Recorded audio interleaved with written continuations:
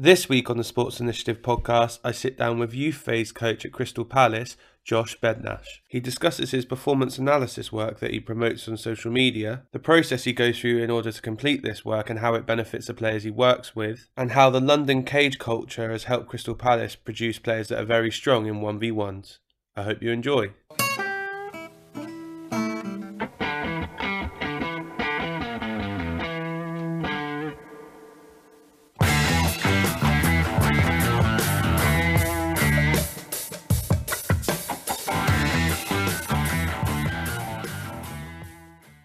So Josh, first of all, appreciate you jumping on.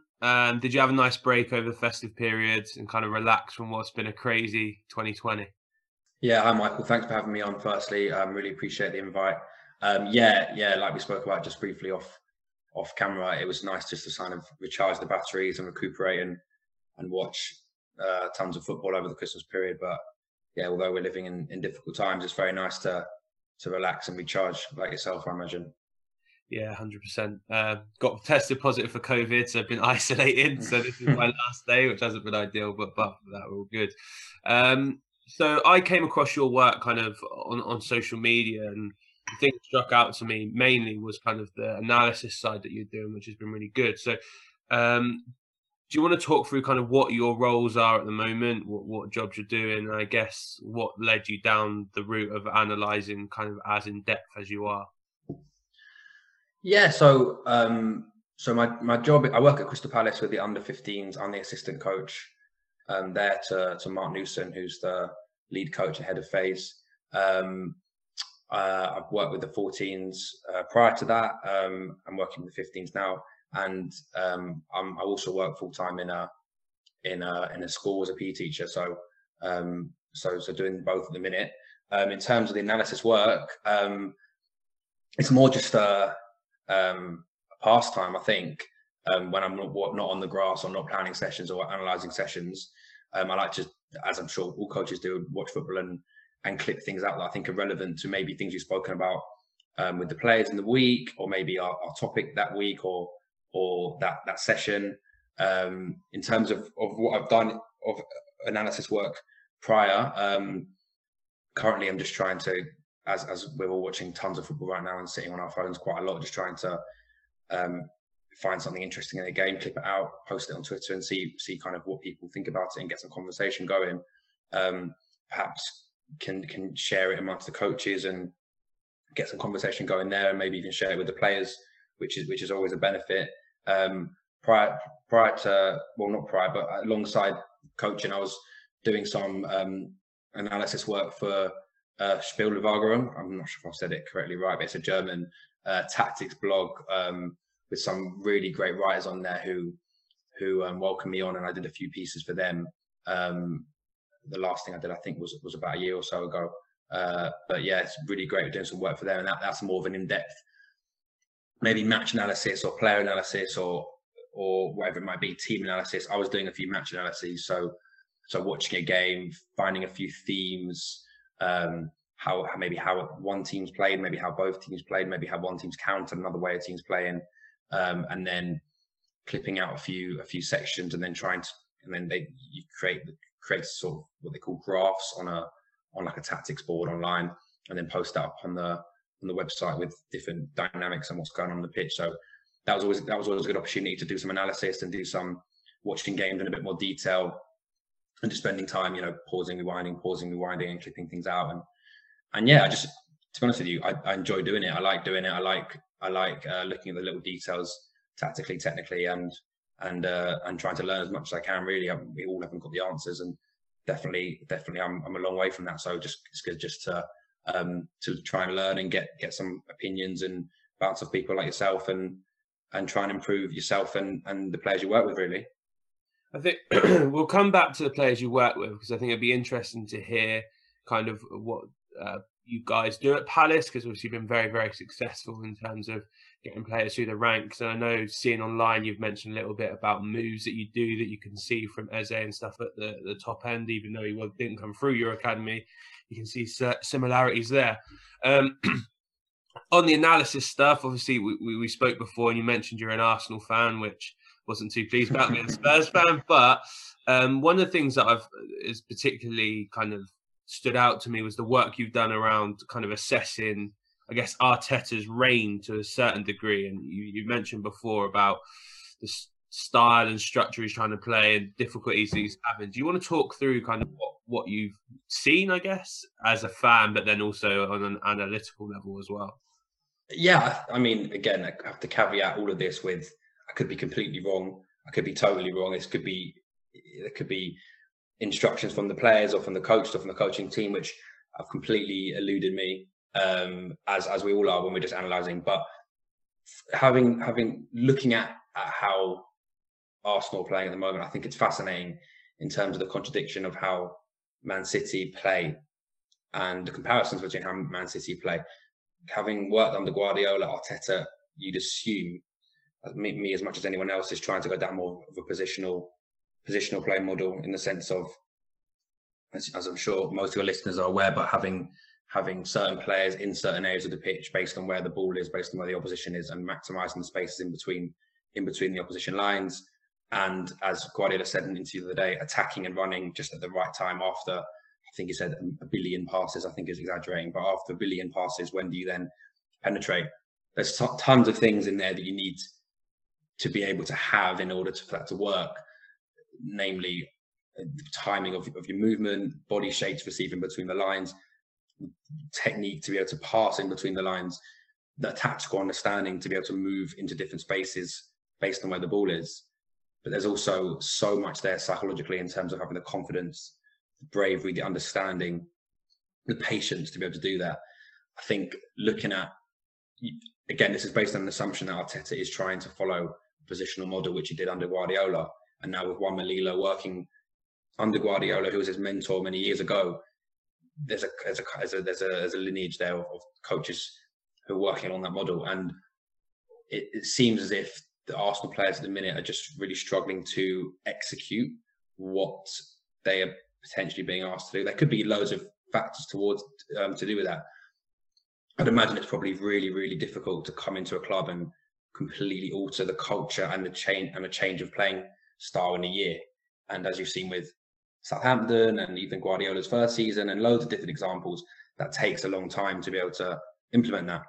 I think there's a few things when you look at it and you think he's asking the players to do X, Y, Z, but it's not perhaps clicking correctly at the moment. So one example would be at Man City and at Bayern Munich, having a fullback coming inside, which I'm sure, again, a lot of your listeners are aware of. Like Philip Lahm playing inside.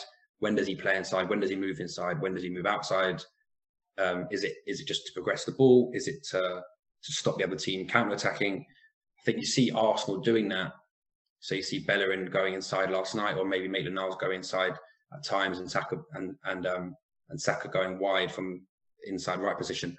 But you look at it and you think the body shape in this position, or their timing of when they've gone in there, or their distance from the ball, or their angle from the ball, is not quite right in that second. You need it to be right in order to progress the ball forward, and then they have to go backwards, sideways, and then end up kicking it long. So it's just those little tiny details which I'd imagine they're really trying to focus and hone in on. You watch right now and you think it's not quite there. But again, this is just a bystander's perspective, and I can imagine the job must be incredibly difficult to do so. But I think it's interesting how he's going to follow this positional game and make a team that plays as fluently as Guardiola's team or other positional teams play. Is he going to use these players? Is he going to wait and try and give them more opportunities to practice this game? Is he going to buy new players? How's it going to work? But I think it's an exciting time. I think it's an interesting time. So yeah, I think in terms of the little details you're speaking about on Twitter, I just think it's fascinating how the wrong body shape at the wrong second, or the wrong positioning in between the lines at the wrong second, can destroy a whole move from progressing. I think that's one of the fantastic things about Phil Foden against Arsenal the other week. His ability to stand in between the lines at just the right time when the ball is free to be able to pass to him, and in the right body shape, and scanning numerous times before getting the ball, allows them to turn, and then you can be you've got so many options from there once you're turning in between the lines. But yeah, I think it's very interesting. Again, must be a very, very difficult job, and one I can only look at in admiration for attempting. But yeah. One thing you mentioned online and you discussed was kind of the role of El Neni recently, who's kind of playing that traditional 4, if you like, and probably the Fernandinho, as it's kind of better known in these parts in terms of getting on the ball. And one of the things you're talking about kind of when you're progressing the ball was his body shape in order to receive. Which was quite square on with Leno at the time. Do you just want to talk through some of the things you saw regarding kind of his body shape and why that then proved to be difficult when he was looking to progress, or why it was hard for Arsenal to move the ball forward and allowed kind of a good press into deeper areas? Well, I think there was 2 or 3 different situations that were common. I think the first situation that's common would be you're building up, you can call it build up phase 1, when you're starting from a goal kick or a dead ball, or the ball goes back to the goalkeeper. Once the pass went to the centre back, so the right back or the right centre back or the left centre back, the timing then at which the holding midfielder theoretically needs to move either deeper than the player who's pressing the ball. Imagine you've now got a player pressing down the line of the ball, or at an angle to curve their run and force the play somewhere. This player now can't see you because you're behind them, but they can block you with what some people call their cover shadow. So like the space behind them, which blocks you getting the ball. So the most important thing, and what we say to our players, is see the ball. So if you can't see the ball, if you can see the player in front of you's back, then you can't get the ball. So we say, see the ball, move into a position where you can see the ball just as they look up. So that you basically have 2 options. You either move to the right or to the left. If the player's pressing down the ball, say the left centre back has the ball, getting pressed by maybe a 9 or a right winger, you then have to move to the left or to the right. El Neni, it seemed in a lot of the clips, was jogging at the same speed and at the same position as the player pressing, so it was down his back. So when the left centre back looks up in that split second, they can't see you, and therefore they have to either go to another option or kick it long, and then you lose control of possession. So I think that'd be one picture, and that'd be one situation where we'd say you either have to stop here and move to the left, or you've got to speed up your movement and move to the right. You've got to run at a different pace and different speed and different angle to the player in front of you, or you can't receive the ball. Ideally, you want to receive the ball on your back foot to go forward if you've got time and space, if you've got space to go into. So whichever of those two options allow you to do that, that's probably the better option. I think the other picture would be when the ball was central with Leno and El Neni is going straight down the line of the ball. And in fact, someone responded to me on Twitter, made a good point, which was there's a few clips where Arsenal have ended up scoring from where it's gone into that central player. They've been facing the goalkeeper and then bounced it out to the centre back, invited pressure from behind, bounced it out to the centre back, and then progressed from there. Which, like I said, a caveat at the beginning when I was talking, I could be completely wrong. This could be completely what they want to do. Like they could be being asked to do this. And that was a great point someone made to me. What I responded as was, that's a really good thing to do. I think if you time your movement to invite the pressure from behind you, so as the ball comes to you, the player from behind you is pressing at the same time because your timing of run is so then you can bounce it out to the centre back, and now the player who's on your back has theoretically been eliminated if you pass past them. What was happening in the clips was his timing was too early, so he was running towards Leno. The player behind him was still 10 meters from pressing him, in which case he probably would have been able to turn there and then move forward rather than having to be so square on and then not have an option to do that. So in terms of, I think actually, like we said earlier, whether it's probably better to use these bits and these clips to help your own players and help players that you know who you give an instruction to, because you can say, this is happening here. This is what I think you could do in this situation. What do you think you could do in this situation? Blah, blah, blah. But it's maybe more difficult to go, this is what's happening here, and this is what he should have done. Because, like I said, I don't know what he's been told to do. He could have been told something completely different. He could have been told to move there and not get the ball. This is a decoy. We don't know. But so therefore, maybe it's better to analyze a team in light of the message you want to give to your own players, or to just or even to advise your own learning, but understand there are so many grey areas with it. Those are probably the two main pictures. I think the third picture will probably be when the ball would be in the fullback area. What is El Neni or the holding player doing there in order to allow the play to come back into the middle and go out the other side? Are they deep enough from the ball to receive one pass on their back foot and go forward? A player who's brilliant in that is Yuri Tielemans, who's fantastic at doing that. And I've seen a few clips circulate recently, and he's excellent at that tiny split-second movement just to backpedal or sidestep 2-3 yards deeper than the ball to be able to go back foot and then forward again. Changes so much. If you don't do that in that second, then your team are going to have to either maybe kick it long, which you might want to do, but if you're a team that is interested in keeping the ball and having control over possession, that's probably not something you do want to do. I think that's an interesting one, because I think I've seen some of the clips you're on about, and I also watched the game. So a lot of them come from the Tottenham game. Obviously Tottenham are in a low block, as they are at the moment, like it or loathe it. He plays a lateral pass kind of out to the fullback, which then makes his centre midfielder drop in to screen the front players or the half space. And then literally, as soon as he plays that lateral on, he knows that, I think it was Sissoko at the time, going to drop. Then he drops, and all of a sudden he's gone from being pressured to having a 7-yard gap, which then allows him to receive and go forward again. And I thought it's a great illustration of you talk with players about movement after you've played. Doesn't have to be a 10-20 yard sprint. Sometimes it can just be an intelligent pass wide and then a 3 or 4 yard back pedal, or standing still or moving away from play, and all of a sudden you've created a massive bit of space for yourself to then be able to get on the ball and then play again. Yeah, definitely. I think something we are told as youngsters, and we hear often as young players, I think, would be pass and move or pass and follow. But I think as I've definitely been around coaches in the academy level, and have made me think of it in a different light, which is, if you pass and move, you might be passing and moving and actually closing down your angle or closing down your teammate's angle.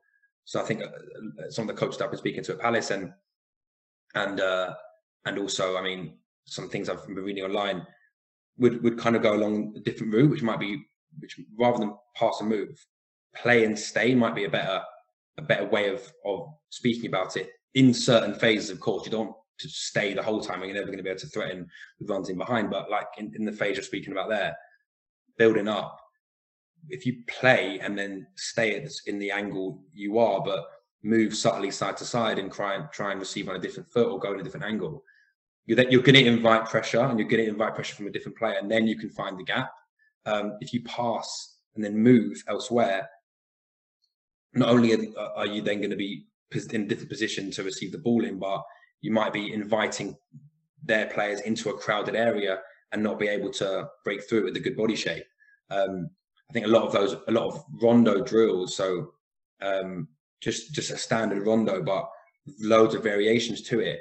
Obviously, you've got maybe 4 players on the outside, maybe more, maybe 2 in the middle, maybe 1 joker or attacking player, or 10, or whatever you want to call it, in the middle. And those games are all based around playing and moving 2 yards one side, 2 yards the other side, to create a better supporting angle, to either bounce in a few times, then break a line, or open up and receive and play the other side. And so much of those little rondo games, you can get out so many outcomes that you then use in an 11v11. But that might be quite a good way of speaking about it. And then obviously when you get into maybe finishing phase, you're then making more runs in behind, and you're threatening in behind a bit more. So do you like to kind of watch Arsenal because it's a happy thingy, you support them and then you can analyse them as you go along? Or are there particular teams you like to analyse and watch? Yeah, to be honest with you, I probably went through quite a big as you know, working in football, you don't support a team as you support a team when you're at school. It's just not possible, because if you've got a game that clashes with the game of your team, you're not going to go, oh, sorry, sorry to your boss, I can't come to work today because Arsenal playing Burnley at 3 o'clock. You can't really do that. And therefore, I think you lose your affinity somewhat with the team you're supporting, and you watch football in a more analytical way. So there was a long period of time where a lot of Arsenal games I wouldn't watch because maybe playing fantastic stuff or having had really great players, but just in my opinion, I felt that I wasn't necessarily seeing many consistent themes that you can kind of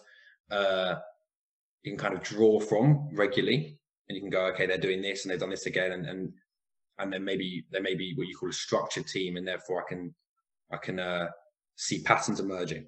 Have you got examples of that? Of teams that don't do that? Of a situation where you saw where it was clear that, you know, they could have done the same pattern or they could have pressed in the same way, but it was clear whilst you're watching it that wasn't the case, and it was kind of freelancing to a degree. Well, I think, again, I don't want to turn this into an Arsenal podcast for your listeners who hate Arsenal, but I think that a lot of the times in which Arsenal would really do well against teams at home, your so-called teams that weren't perhaps in the top 6 at home, and win comfortably 4-5-0, and then when they played against Chelsea under Mourinho, or teams that were slightly more, you know, we're going to defend in X way, maybe like you said, in the deep block, can you beat us? Which takes probably a bit more of an approach of, these are going to be the spaces at these exact moments, and this is what we need to capitalize on. They struggled a bit more. I think now, although Arsenal are doing a lot worse in the league, I think it's interesting to see how everything fits together and starting to fit together. To answer your earlier question, yeah, I do. Again, I don't think that playing a certain way is necessarily better than playing another way, but just in terms of can you, especially when I was doing a bit of work for a bit of tactics writing, and you want to maybe look at a team that, okay, can I write something about this team? Are there themes emerging here that I can analyze on a regular basis? I think that is interesting. There was teams. There's been teams that are you're able to analyze it a bit better. Leeds under Bielsa when they're in the Championship, obviously. I think Napoli under Sarri a few years ago were really interesting to watch. Even I think Barcelona under Quique Setien were really didn't do very well, but were interesting to watch. How, because he's quite a positional play coach, and how his methods, how they didn't work, which I think is also fascinating, and what the players weren't able to do, perhaps due to the way they've been asked to play. Is interesting. Yeah, I think, like I said, when there's a theme and you can see a clear style of play, I think it maybe, for me anyway, it tends to be slightly more captivating to watch regularly, because you can kind of make connections week to week. What are your thoughts on Bielsa? Because I've tried to, well, I've made a conscious effort to watch pretty much all of their games this year. One, because you hear the style of football they play, and every game that I've watched has been exciting, so it makes me want to come back for more. But the other is because everyone attributes, well, a lot of the top managers attribute their work to him and what they learned from him. And obviously, yeah, I've been quite impressed by it. So when you've analysed, you've looked at them, is there any particular themes beyond them just running at crazy distances that has really stood out to you? Yeah, I mean, I think there's loads. I think the running is obviously is an important thing. I think we need to be a bit careful with how we look at running, because I think running 15 kilometers in the game doesn't necessarily mean it's useful running. I think as players, I mean, you could, if you tally up distance covered and maybe some more qualitative and quantitative measures that you can measure how a player's done, I think it can be very useful addition. But I don't think necessarily just running a lot is a marker of why a team are doing well. Again, I've looked at some that of the way, like there's a really good book by Jed Davis I don't know if you follow him on Twitter, who wrote a book about Bielsa. I think it was about 5 years ago. And it's a really interesting book, and it speaks about kind of his own coaching journey, and be it how he's been kind of obsessed with Bielsa for years and looked at Bielsa's methods and tried to weave them into his own coaching journey, coaching a few teams in a university in England, and I think he worked out in Canada. And it's a really interesting book. And so I read that about 5 years ago, 4 or 5 years ago. And I think at that time he was working for Marseille. I might be wrong on that. Happy to be corrected on that, but I think he was working for Marseille at the time. And it was just fascinating in terms of the different structures he uses in possession, out of possession, the detail at which he looks at technique. So I think, again, I could be wrong on this, but I think Bielsa says there are 28 ways of passing a ball, something along those lines. And then he also speaks about there's an X number of ways you can run in behind, there's X number of ways you can receive. I think a lot of the work I've seen from little clips of Twitter, again, it's just probably less than 1% of what he actually does, but a lot of the little clips I've seen have been of really detailed kind of just technical movement patterns, or hammering in the same slight movement to maybe move one way, then move the other to receive at the exact right timing. So I think when you watch Bielsa team, the reason it looks so in sync, and when they are playing well, it's like it's one organism, one machine all working together. I think seems to be because a lot of the work they do a lot of technical work, and I've seen a lot of clips of timing of movements, or receiving patterns, or really specific detail broken down and repeated loads of times. And then also you've got the intensity there. You've obviously got the incredible analytical level where they're watching hundreds of games a season. You've got the tactical detail.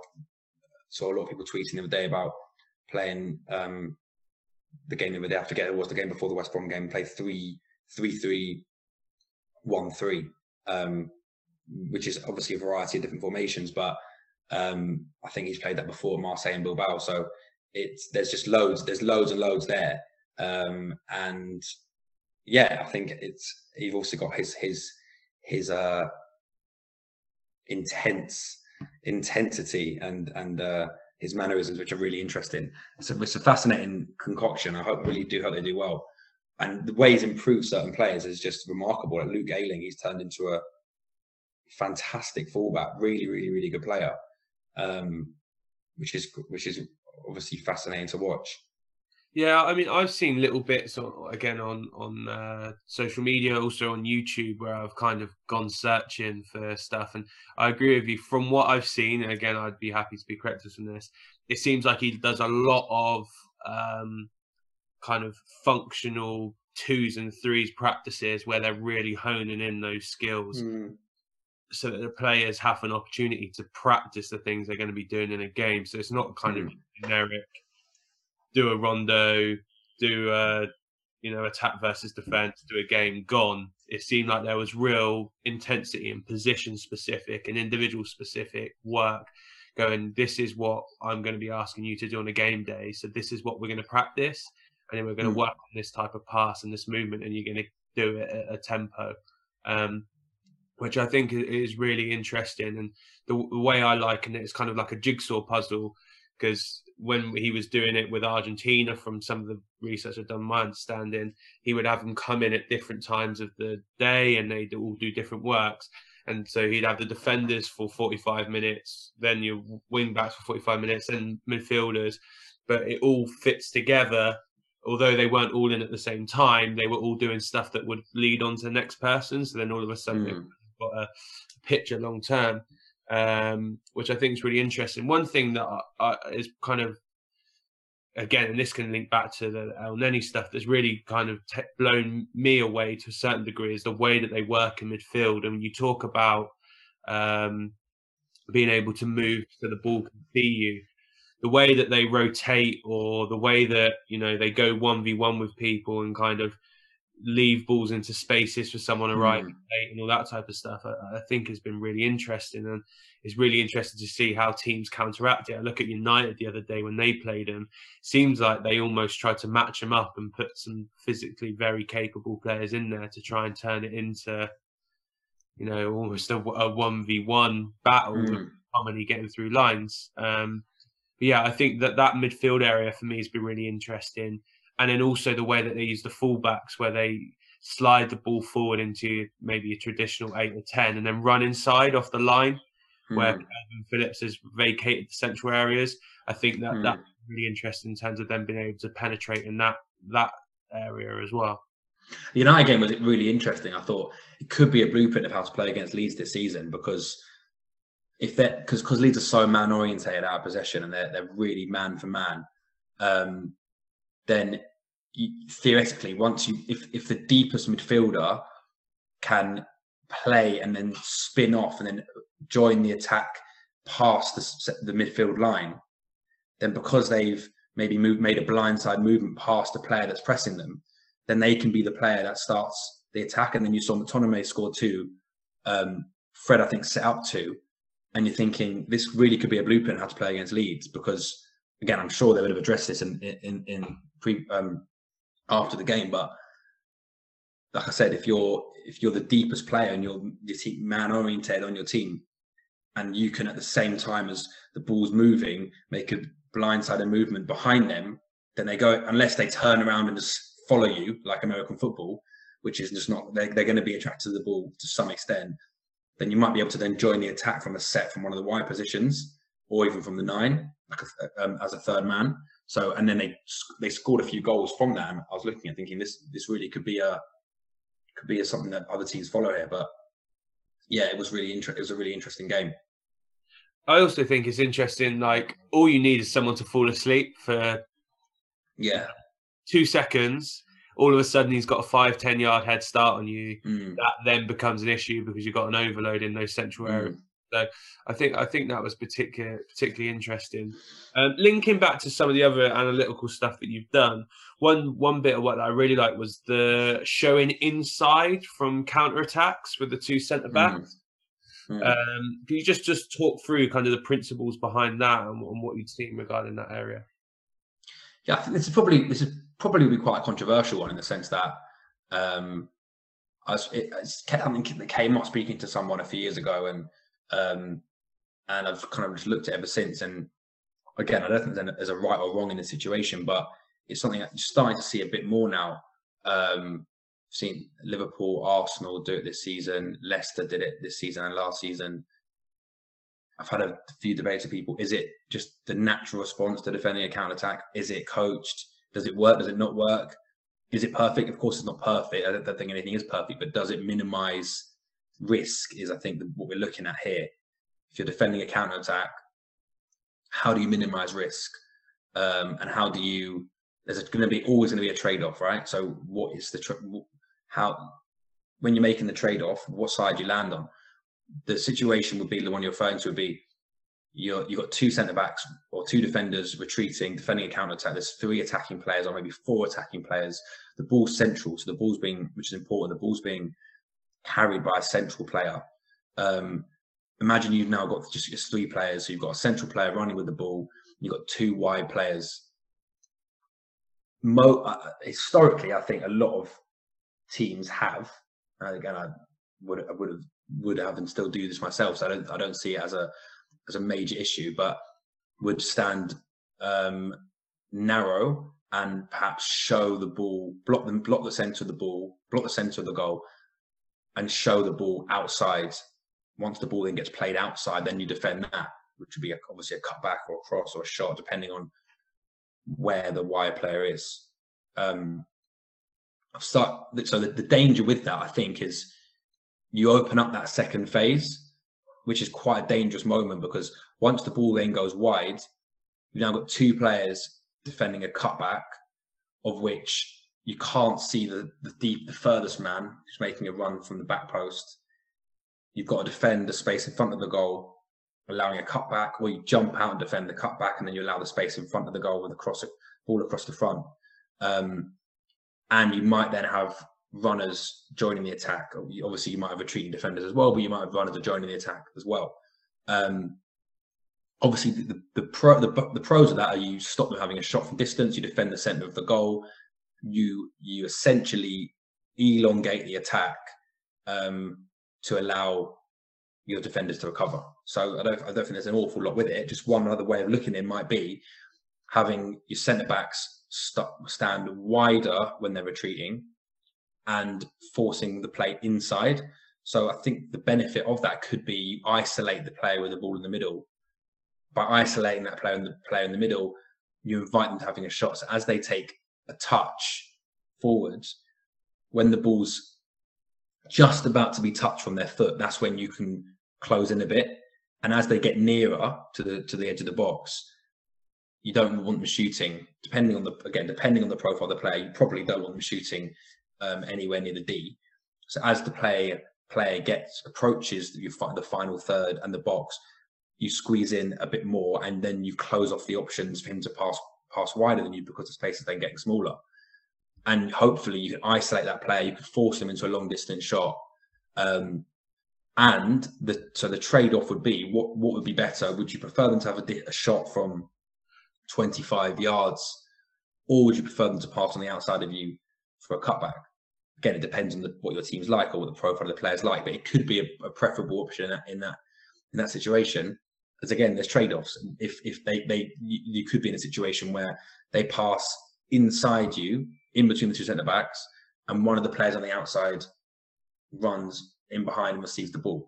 You could not quite block the player on your far shoulder with your body shape, because the idea is you're showing inside, but you're blocking him out with, like I said before, your cover shadow, and you play to their back foot, and then they can drive at you. And then you have to turn your whole body around, which would be slower, and they can attack from there. So there are always trade-offs.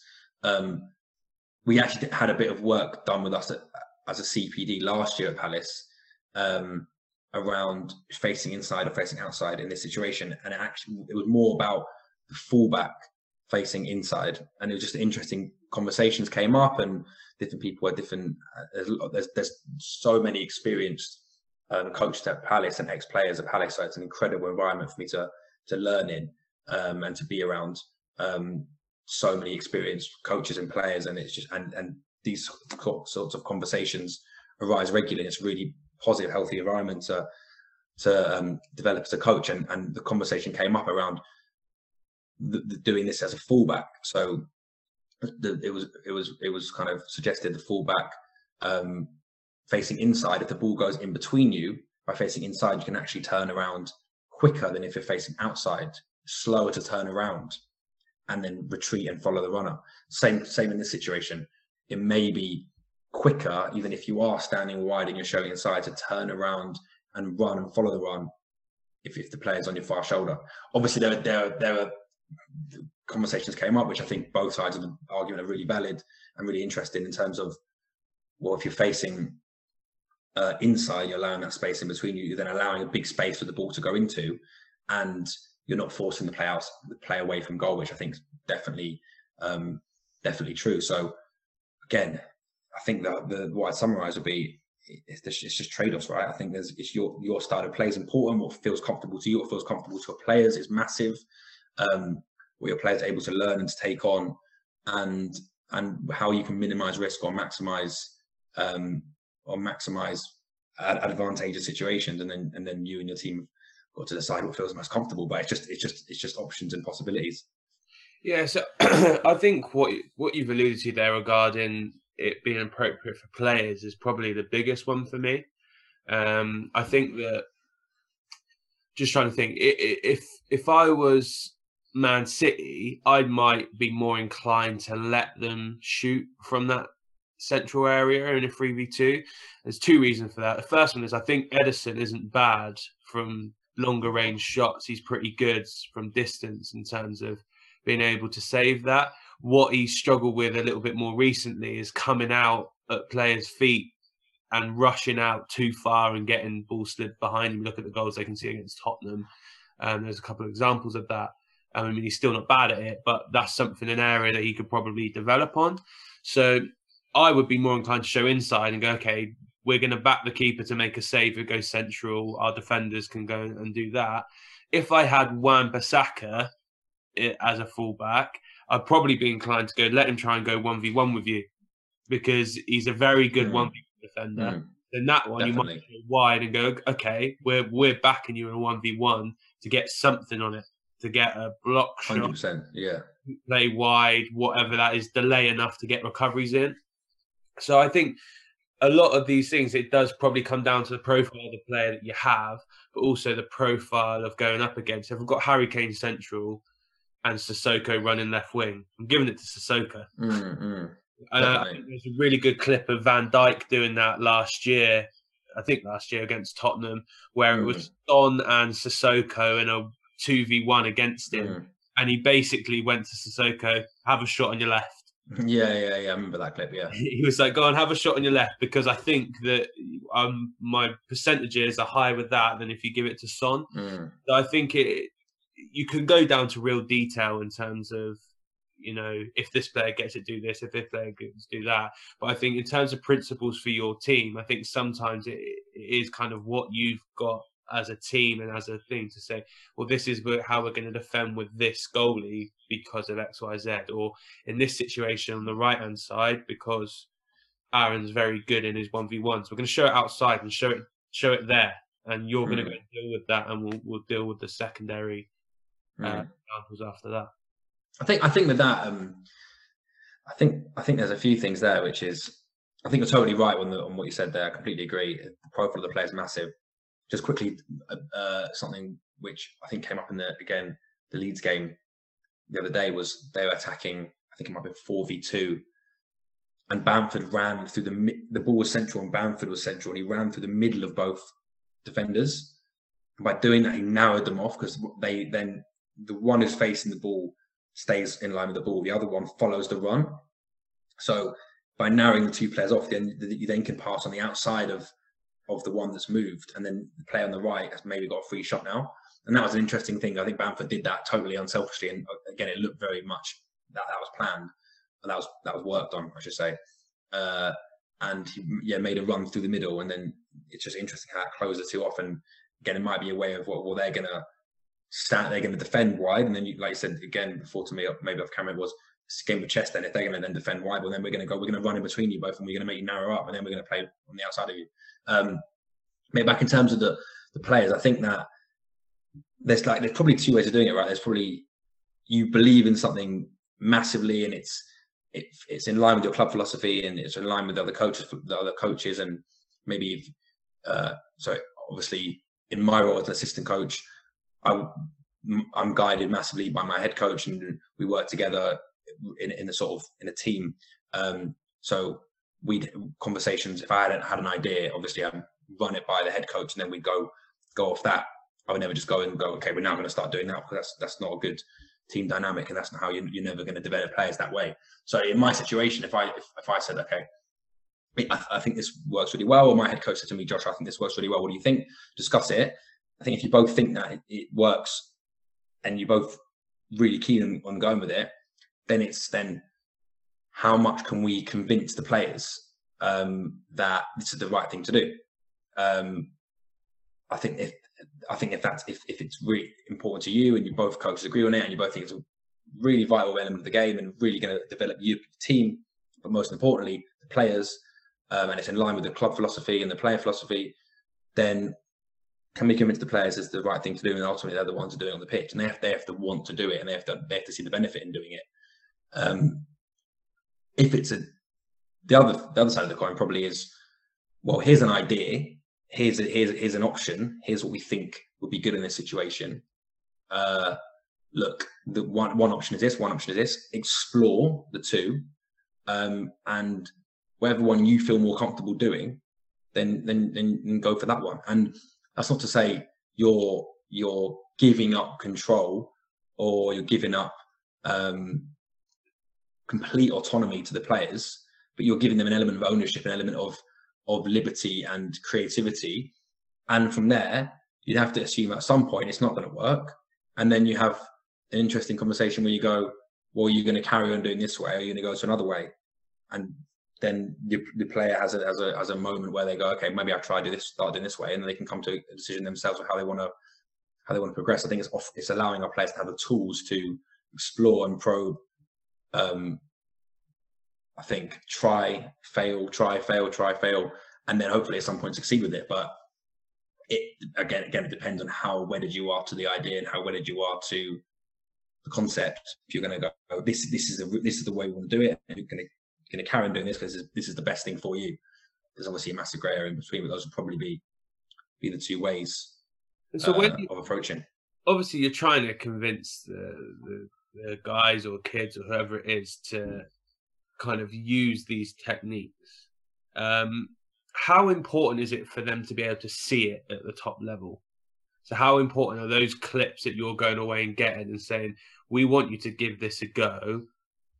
Here are some of the reasons why. Here's an example, to kind of almost immediately get buy-in to say, well, there's players at the very top level that are doing this. So it's something to explore. Yeah, I think the use of pro clips is really valuable. And there's loads of things here which are really interesting. I think one is, I don't know how many young players watch 90 minutes of a match on a weekend or on a weekday and watch more than one game or more than two games like we coaches would do. I really don't know how common that is now. I think in terms of the way we're so wedded to our phones these days, and the way young people are now on Twitter, on TikTok, on YouTube, where videos are quick and short videos, Instagram, it's quick, it's 30 seconds, it's no more than that, otherwise you're bored. And therefore, the adolescent brain is developing along those lines. So we need to cater to that, and we need to educate and engage the players in order to be better learners when we can, but also provide, like you said, clips to go, this is a 5-second clip of this working, and this is exactly what I mean. And the beauty of working with these players is a lot of them have been in the system since they were 7, 8 years old. So you can say something to them and you can explain something to them and they get it straight away. And whether that's a practice design or whether that's a body shape or the reason for doing something, is bang, it's immediate. Yeah, I get it. And then it's a chance to have a go at it. And if they're not quite getting it, then you go, do you remember that chat about that? Oh, yeah. And if they don't, they'll ask you. So that's also good. But I think the beauty of it is the short clip and the game understanding and the capacity to take that on so quickly means that they can in theory learn a lot really, really fast. In terms of how useful it is to see clips and pro clips, massive. Like I said, I don't think they're watching that many games. I think in terms of learning and be able to analyze the game, they're obviously good at, but whether they can watch a whole game and have not only the patience, but maybe the time and maybe the resources to do that. And then whether we'd be able to go, clip out all the moments that this thing is happening. That's quite an elevated thing to do. So us providing that is really important.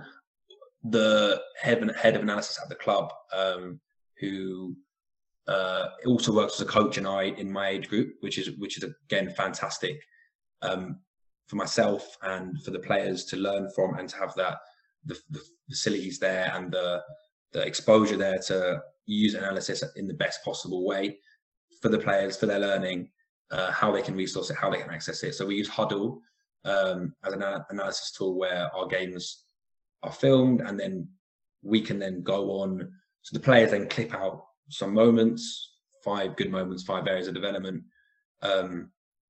post them to us, share them with us, can do annotations on them, circles, arrows, little notes, little clicks, little timestamps. And then we can also watch the game, click things out and share it with the players. So there's loads of engagement around that whilst we're doing analysis remotely. Obviously, ideal situation in the classroom and you're going over bits on the screen, but at the minute we can't do that, obviously. So there's loads of possibilities to do that. And then even players can come to training. Before training, I can go, did you see the clip that we did? Myself or the head coach will say, poor player, did you see this clip? Here's my iPad, here's my phone, have a look at this. Go over it with them, maybe on pitch side for 30 seconds before training. And then it just reinforces the message that we're trying to get across.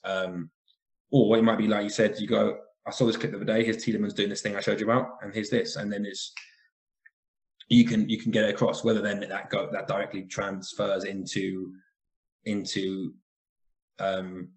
getting it, or just unconscious consciousness having it straight away, then that's a different story. That's a different process, I suppose. That's different. You measure that in a different yardstick, but the way we try and get there is using those methods. So I've got 2 questions off the back of that. The first one is, what is the reasoning for having an analyst come and coach with you guys, and how does that work in a collaborative sense? And then the second question is, obviously we talk about the attention span becomes shorter because of, like you said, Instagram, all that type of stuff. It is flick through or all that type of stuff. In terms of process for you, when you're watching a game of football to try and discuss a topic, do you just watch that individual player for 90 minutes, or do you just watch the game and then a theme comes out and then you kind of go back and forth? What would the process be? Say, for example, Tielemans, you wanted to look at the way he moved in order to receive from lateral passes and stuff.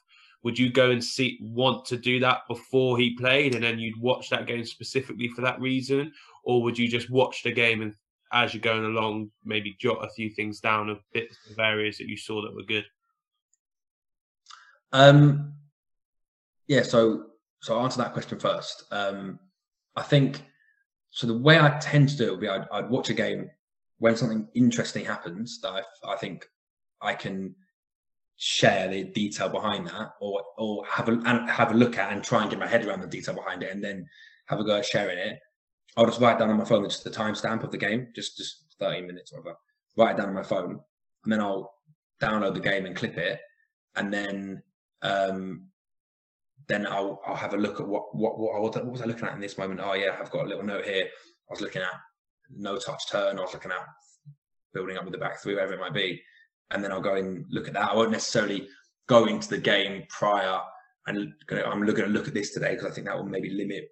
It might happen twice in the first 7-8 minutes, and then you can look at something else. So I think definitely something that I've been able to do more since being educated at Palace and speaking to coaches and having CPDs would be looking at the technical element of the game in isolation of the tactical element of the game. So not just looking at the structure of how a team are building up or pressing or how they're attacking, whatever it might be, really just trying to get my head around that and look at, again, just trying to work out what they're doing and expecting to miss out on tons of stuff and not get anywhere near tons of stuff, but just trying to maybe go, okay, this is happening 1 or 2 times and this may be what they're trying to do.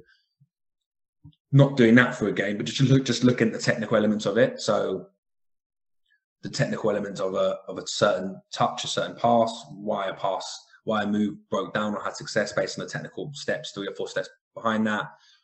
Heading technique, clearance technique, blocking technique, whatever we might be looking at in the week at Palace, or now during this period, whatever it might be. I'm in my head, or is interesting me. Look at that game or that half just from a technical perspective. I've yet to been able to do both at the same time. I'm not saying it's impossible, but I think doing both at the same time would be pretty difficult, because you're looking at the overall positions of the players. I think that means you can't quite look at what they're doing with their feet or with their hips or with their body or with their arms,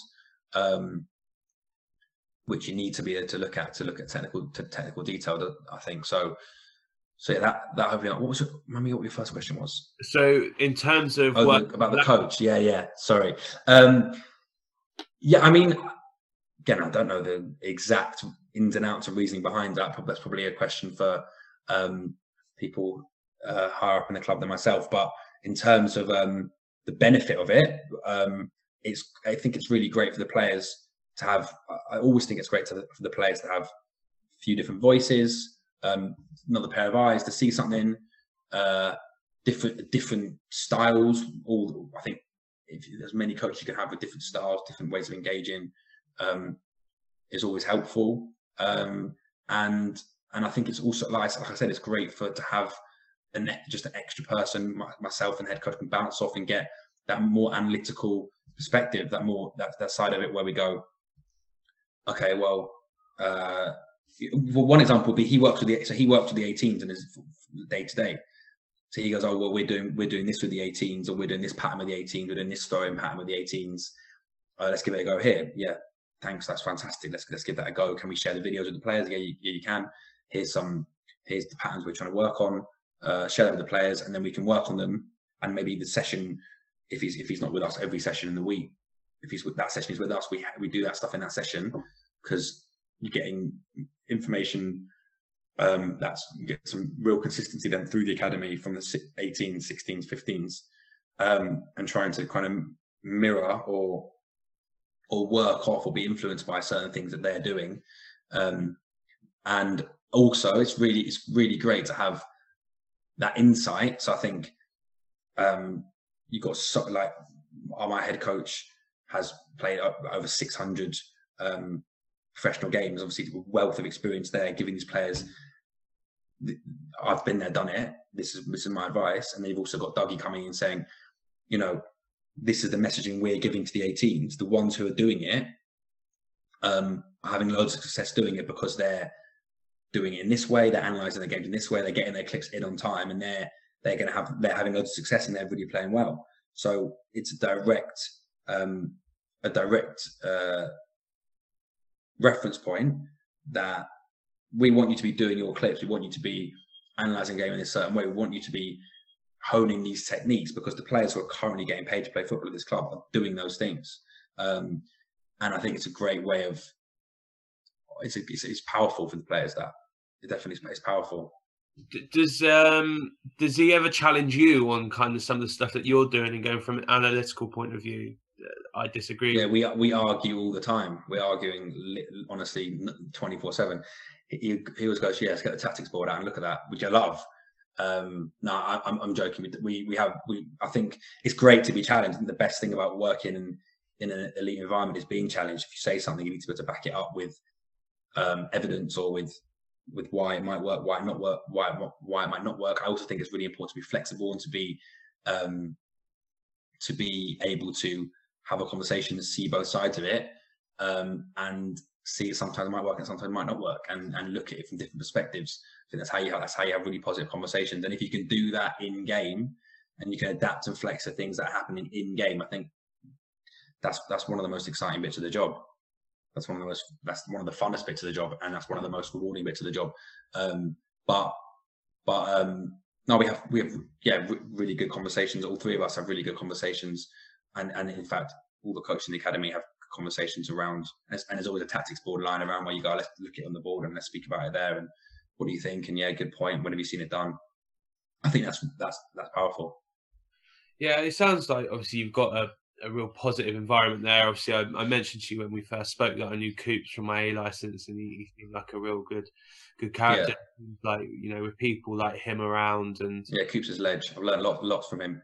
Yeah, real good guy, and I think that that environment obviously transmits kind of to the players when they see that there's that good relationship where everyone's striving to be better.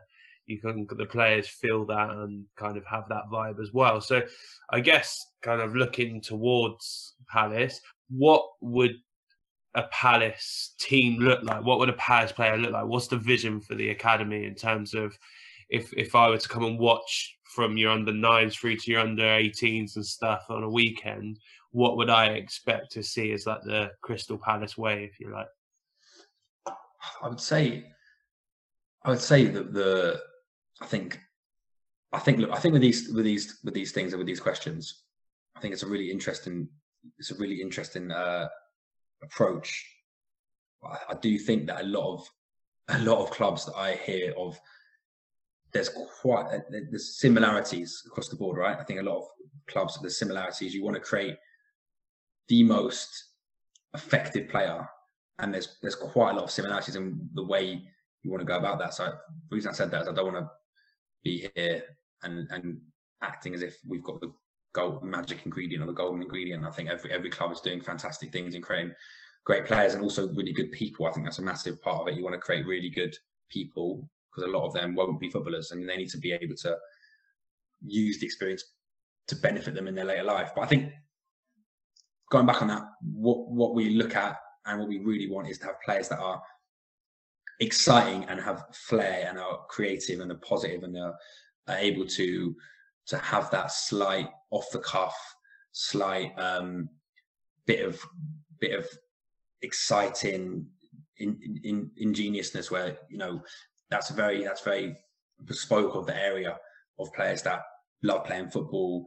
I know there's been a lot spoken about. I know Eze grew up elsewhere, but playing in cages, playing the small portion of the country that's still able to play maybe in the streets, and allowing that to flourish in the academy is massive.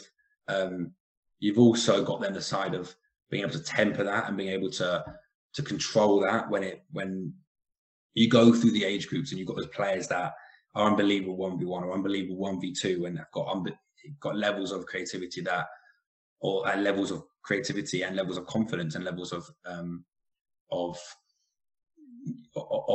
ingenuity that you wouldn't necessarily be able to create in an academy, but you can only enhance and you can only facilitate. You've also got then the other side of where you need to kind of limit that, not limit in a negative way, but you can't have 11 players doing that once you get to youth development phase, because it's just not, you're not going to be creating a wider variety of player. You're not going to be able to control matches and control possession and be a team that can move succinctly from having the ball to attacking and can maintain the ball and there's nothing on. So you need a variety of play, and we're starting to create more players now and look at creating more players that manage the ball in a kind of maybe more in a more, not calmer, but different rhythms, I think is what we're trying to now also develop. Again, it's only my third season, so I'm going off it from quite a new pair of eyes, quite a new perspective. But I think players that can play with different rhythms and different tempos is a massive one. Can you maintain when you need to maintain? Can you have the right body shape to penetrate when you can penetrate? Can you keep the ball and control the game without just keeping the ball? So how do you manipulate the other team, and how do you make the most space possible without just turning into a passing drill or onto possession practice, which ultimately will end up with it becoming frantic? How can you keep that controlled and contained, and then how can you then use your typically Crystal Palace players to attack in the final third and be aggressive and be brave and be creative with the ball and do things that you're there on the sideline like, oh wow, what did he just do with the ball? Which genuinely, one of the great things about working at Crystal Palace is the game doesn't go by, or a session doesn't go by where you literally look at your colleague and go, oh my god, what did he just do? And it's like that moment where you're like, that's unbelievable. And that's that, as you know yourself, working in the game, that's literally what you get out of bed for. So in terms of the facilitation, I think this is a really interesting topic point.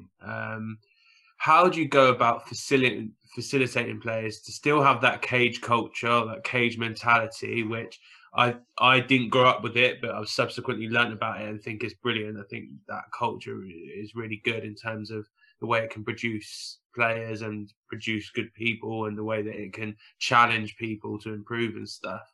How do you facilitate that kind of 1v1 skillful, competitive nature in an academy where you're gonna, as you've kind of alluded to there, want a little bit more structure at points? How do you go about blending those two? I think it's probably two ways. I think one would just be, again, nothing that enlightening, but I'd say first one would be decision making is just everything in football. Absolutely everything. If you cannot make the decision at the right moment, then you're probably not going to have a career. In fact, you're definitely not going to have a career. So you need to be able to make the right decision with the ball at the right moment. And if you are able to really win that 1v1 battle with the fullback or with the centre back or with the centre midfielder, whatever it might be, but you aren't able to turn that into a good decision to help the rest of the team, then it's really no good. It's actually no point in being able to do all that, because I'm not saying whether you can do that at 12, 13, 40. I'm not saying an age cap on this right now. But I'm saying if you're not unable to, if you're not unable to kind of filter that into a really important and decisive decision, then that's going to be of no use to the people, your coaches, and when you're not going to give yourself a chance of getting a scholar and then going beyond. So decision-making element would be huge.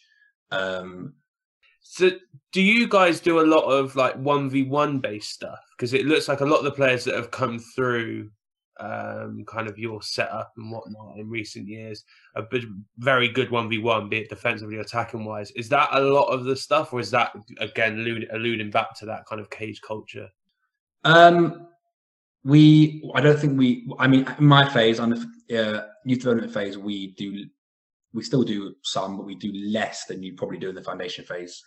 You have to, again, a foundation phase might be in a better, coaches will be in a better position to answer that than I would be, but we probably go along more the lines of structuring that which we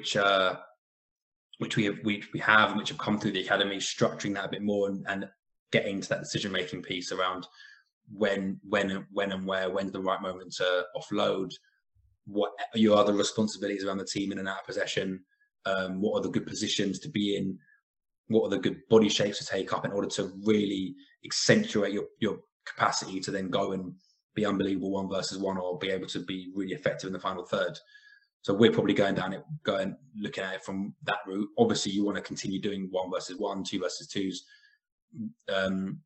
little technical practices like that, as much as you can, but we wouldn't do an awful lot of that in the week, just because we're trying to make it more, trying to really focus on that collaborative team approach, which they at this stage they really need a lot more of.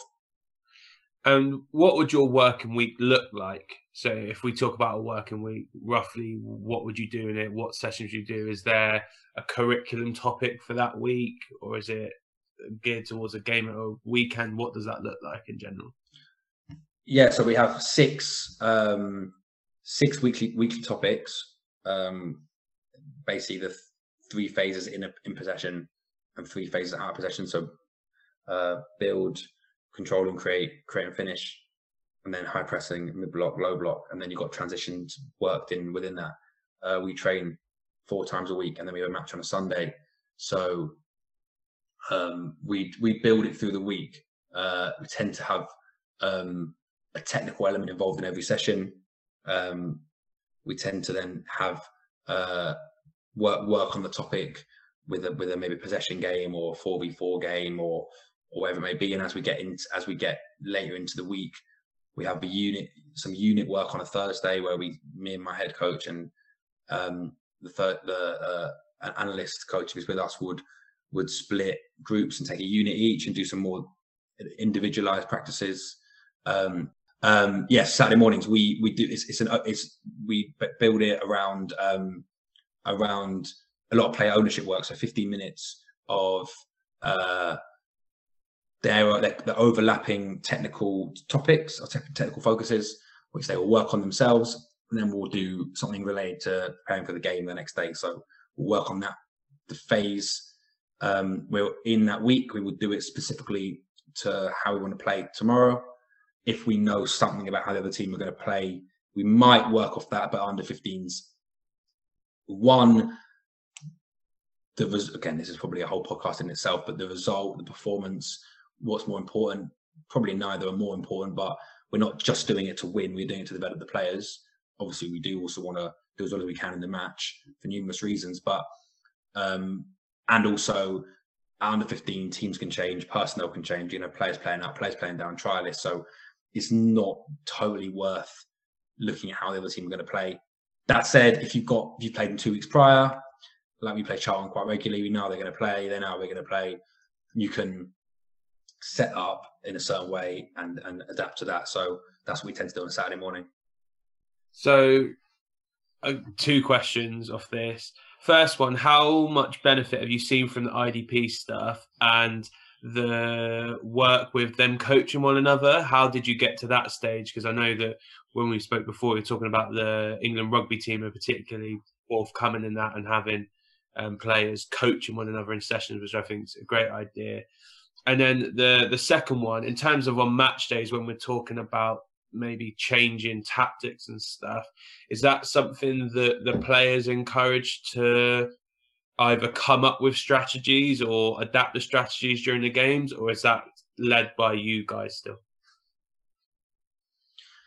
So in terms of the IDP stuff, I think it's an ongoing conversation we have around IDPs, you know, and we have it with a lot with our when guys from the FA come down and speak to us, tutors have really interesting conversations around kind of what is an IDP. Do we need to have 4 or 5 IDPs? Do we need to have one IDP that maybe don't know if so Paul Holder's one of our FA tutors who's fantastic, and he comes in and speaks to us about IDPs. He did a Zoom call with us, a webinar over lockdown about IDPs, and kind of his belief is, which I think's got loads of interesting points and things you can build off, is got under 15 player. Do you need to have 5 IDPs or 4 IDPs when maybe you could have your one IDP, which is receive on your back foot, and then from that other IDPs will then develop. So body shape to receive on your back foot, you've got to have the right body shape. You've got to scan. You've got to have a positive first touch. You've got to have a clean first touch. You've got to be at the right angle. Blah blah blah. You've got maybe 5 or 6, 7 things that are coming off that, but they're just implicit rather than explicit. So the player can just focus on one thing. At the minute, our lads, which I think works well for them, have got 4 or 5. Where I think it's 4, in fact, where 3 we put together, and then 1 they come with, 1 or 2 they come with themselves. So the way the Saturday mornings have worked, I think it's been a bit of a process. I think we started doing it about 2 years ago, and obviously the first time you do it, players sort of look at you like, you've got mannequins here, you've got boards, you've got cones, you've got flat markers, you've got bibs. Off you go, you've got 15 minutes, and you've got 12 going to the goalkeeper. Can I use you undo shooting? And so then you need to, it's a slow process, and you manage that. And I think it's a really rewarding process, because you start with that, you go through that really like scrappy kind of that scrappy moment where players don't really know what to say and don't lead each other and don't feel confident doing it and don't have the ideas, and you kind of go through that difficult period.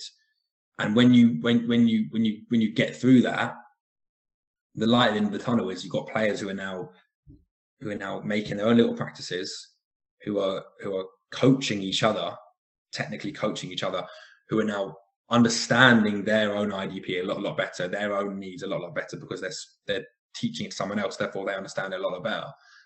And you've also now, the idea is you're also now creating players that have a voice and are leaders on the pitch, because they're getting more of a voice than they potentially would do within the session.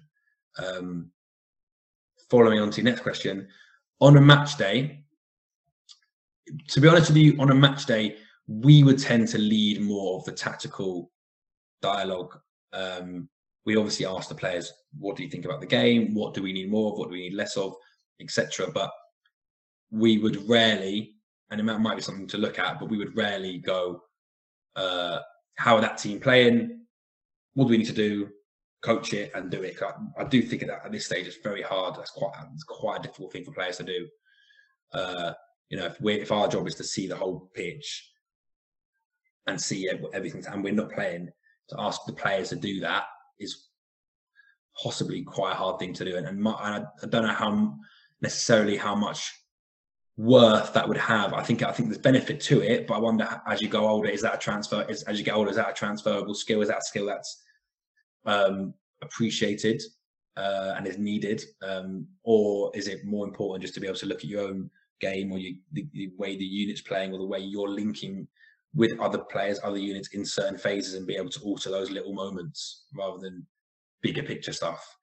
Don't know, probably a bit of an open question there, but no, on a match day we tend to go, okay, this is what we need to do. these are the spaces they're attacking, these are the spaces we need to attack, this is how we need to press, this is how. But the players do adapt to it really well. Players adapt to it really well, and they can, again, like I said, they can take things on really well. So yeah. No, I think it's a constantly evolving question, and something that's interesting. How much ownership are we given to players? How much information is given, and what's the line between them feeling supported and, you know, us, for lack of a better term, earning our money? And also them, you know, being able to challenge themselves and all that type of stuff. And I float between the two. My biggest concern I have at the moment is that we go one of two ways. Either it's always coach led and they never get any opportunities to, you know, explore themselves, be it in session or in games, or we go the other way where it's completely player led majority of the time. And like, I see a lot of people that kind of leave them to it during a period, say nothing, and then during the period break, they talk to them for like 5 minutes straight, expect them to be able to take all that information and then come back on. And the way I liken it is, it's particularly at the younger age groups, it's like asking them to read Harry Potter, but they've never read like a basic book. So you're trying to get them to understand the game at the end without ever kind of going through to them. You wouldn't just say to someone they're reading Harry Potter, yeah, just work out the words as you go along. They'd be like, yeah, but I don't know and it and as. So how out Lord Voldemort? Like, I think for me, that's a big thing at the minute. Is there has to be some structure to help them understand as they go through the age group. I'm not saying it has to be all coach led, but I think that there has to be points where we step in and say, you know what, we're actually going to help you with this area. Totally. Like, I think it needs to be a method that is used and is justifiable in the right moments and the right opportunities. I think, like anything, that's like what, otherwise the syllabuses wouldn't exist in schools. Like you just said, that's how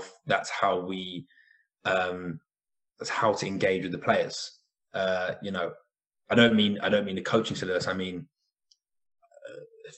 to rephrase that, I mean, to a joined up way of thinking, a methodical approach where we're going to do something and this is the way we're going to do it, and this is the reason behind it, this is when we're going to do it, but our overall way of delivering is just a bit more holistic and a bit more, we are the coaches and we're going to help you develop. But in the right occasions, like you said, there's going to be opportunities to go, this is going to be player led, or this is going to be really player impacted. I know there's some great stuff goes on at the youth development phase, age groups and slightly above at England, where they do a lot of tactical planning themselves, which I'm sure is brilliant. And I would also imagine that wouldn't be everything they do. There's probably a time and a place and a justifiable period in which that happens. Otherwise, like you said, the players aren't going to be are just kind of be given all the tools without knowing how to use them, and there's no real point in that. So my concern comes is when they might not necessarily have the tools. If you're asking them to come up, I get the counter argument to this is people are going to say, yeah, but if you let them get on with it, they're going to come up with some solutions that you might not have thought of. I 100% agree with that. There are going to be occasions that my problem is, if you kept say for example the 4 position, if you just keep telling the 4 to get on the ball and he loses it every time, but you just keep telling him to get on it, what happens if he never figures out that it's just because his body shape's off slightly? It feels like you're kind of letting the child down because you're never supporting them.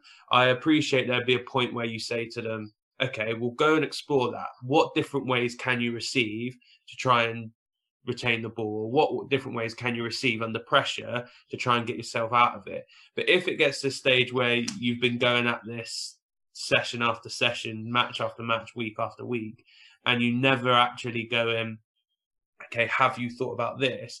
I feel like you're not developing them in the long term. All you're essentially doing is not providing them with enough support in a really high challenging situation. Yeah, I agree. You're not coaching then, are you, if you're allowing the player just to make the same mistake over and over again without helping them learn why? I think again, it's like that kind of trade-off point. Say you're doing a finishing practice with the player and you're doing you're working off mannequins and they're doing a certain type of finish and they're missing the target. You can go, well, the reason this is happening is this, by the way. Show them the way why it's happening. The other option is doing this. They're then going to find some way of adapting that. And there are loads of times where players come up and do things that I would have not expected in that situation to work, or would have not done myself on, have not seen done myself, but it still works, and it still doesn't mean it's right, but it doesn't mean it's wrong either. It means that there's an opportunity for the player to explore that and go, this is the reason it worked, this is the reason. I think if you can give the reason behind something, if you can see the technical detail of, or the tactical detail of why it worked, why it didn't work, and then now you can explore that's everything, right? I think if it's this didn't work, but keep giving it a go. It's like, well, how do I get better at that? It's like you and me would be the same. If I was learning a language and I didn't know why I was getting the language wrong, then no good, is it? Yeah, it's like having a password to your phone, isn't it? You put the password in, it just comes up with a big X and says, no, it's not right. Yeah. Like, why isn't it right? The example you're giving now, I think, is a good one. It might just be a little point and go, at the minute, you're not set when you're going to strike it. Can you try and set yourself better? You're not telling them specifically what to do in terms of body shape or anything like that. All you're saying is, can you set yourself so that when you strike it, it'll be a bit cleaner? 100%. But I do think, like you said before, we have to coach. We're coaches. We need to coach. If you're not coaching, then what you're doing? So you need to coach, develop the player, give them your expertise and your advice, work off their imagination and their ideas as well, to get that real great combination of them developing themselves and you developing them, and then also throwing elements of ownership there and allow players to have a voice and to be able to be confident having a voice. And it's such a difficult one under 15, under 16, under 14. It's an age group where we've all been there. You're embarrassed, you're uncomfortable in your own skin, and you can't help that.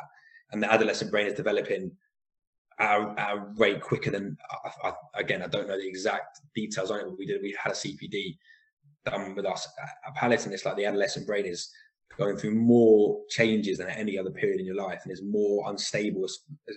I think more so even in boys than girls, and less developed in boys than is in girls. I think girls develop quicker than boys, and things become embarrassment and anger and stress very, very quickly. So they don't really want to say like even organize the rest of the defenders, or they don't want to communicate with centre midfielder because it's embarrassing to talk when you're that age. Sometimes you just want to get your head down. You just got a new haircut you feel a bit embarrassed about, like you just got a new tracksuit, has anyone noticed it? You're coming in with your AirPods and you want to just get in and get out. And then when you're on the pitch, you express yourself, but you don't really say a lot. And I think that's symptomatic of especially think 15s, 14s, 15s, 16s. I think when they get to 16s, they definitely become a bit more confident in their own skin and see the need for it a bit more as well. Whereas at 15, they're still like remembering what was like a 13 and 14, where they're still getting used to the youth development phase. But it's our job to show them, to push them into that direction. And really, as a footballer, you do you grow up quickly, don't you? And you do become an adult quicker than other young people of your age around the country. So it's important that you get there, but you really don't feel comfortable speaking. You don't feel comfortable having those conversations. So we need to be able to facilitate and create an environment in which they can get better in those skills, because it's not just a skill with their feet that they're going to need to be good at, or fast and strong, where they need to be good communicators, and you need to be good socially. They're going to need to have good awareness. So we're there to coach and train that as well. We've got to do everything. And it's a good life skill, being able to communicate effectively with people. Completely, yeah. Honest feedback to what your feelings are about them, or take critique from what their feelings are about you. That's a really important life skill that, you know, if you can get in those IDP style works, is only going to benefit them as they go through the age groups as a footballer, but as they go through the age groups, whatever they do, if they become an accountant or if they totally, yeah, is 100%. So listen, last question for me, and this is something that I ask everyone, which is who's the best player you've worked with or against and why, or who's the best coach that you've worked with or against and why? You can answer either one of those.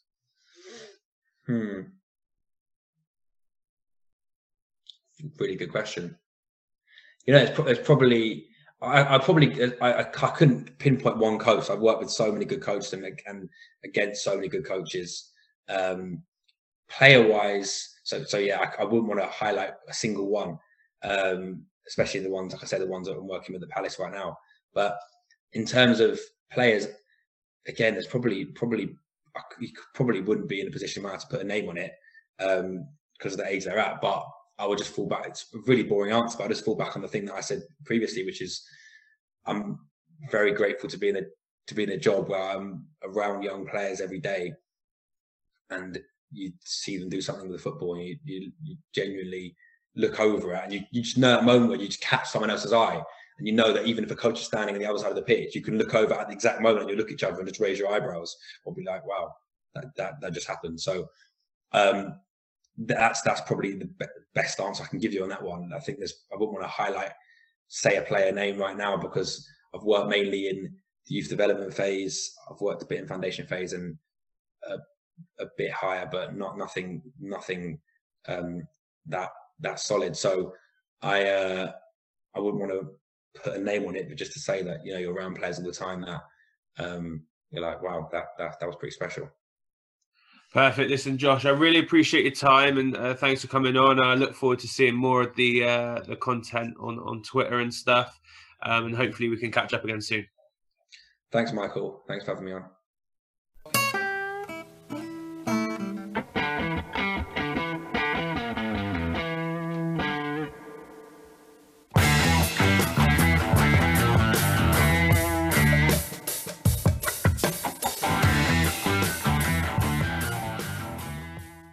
Thanks for listening to the Sports Initiative podcast with me, Michael Wright. Please remember to follow us on Twitter, Facebook and Instagram at the Sports Initiative Podcast, and share this podcast with friends and family.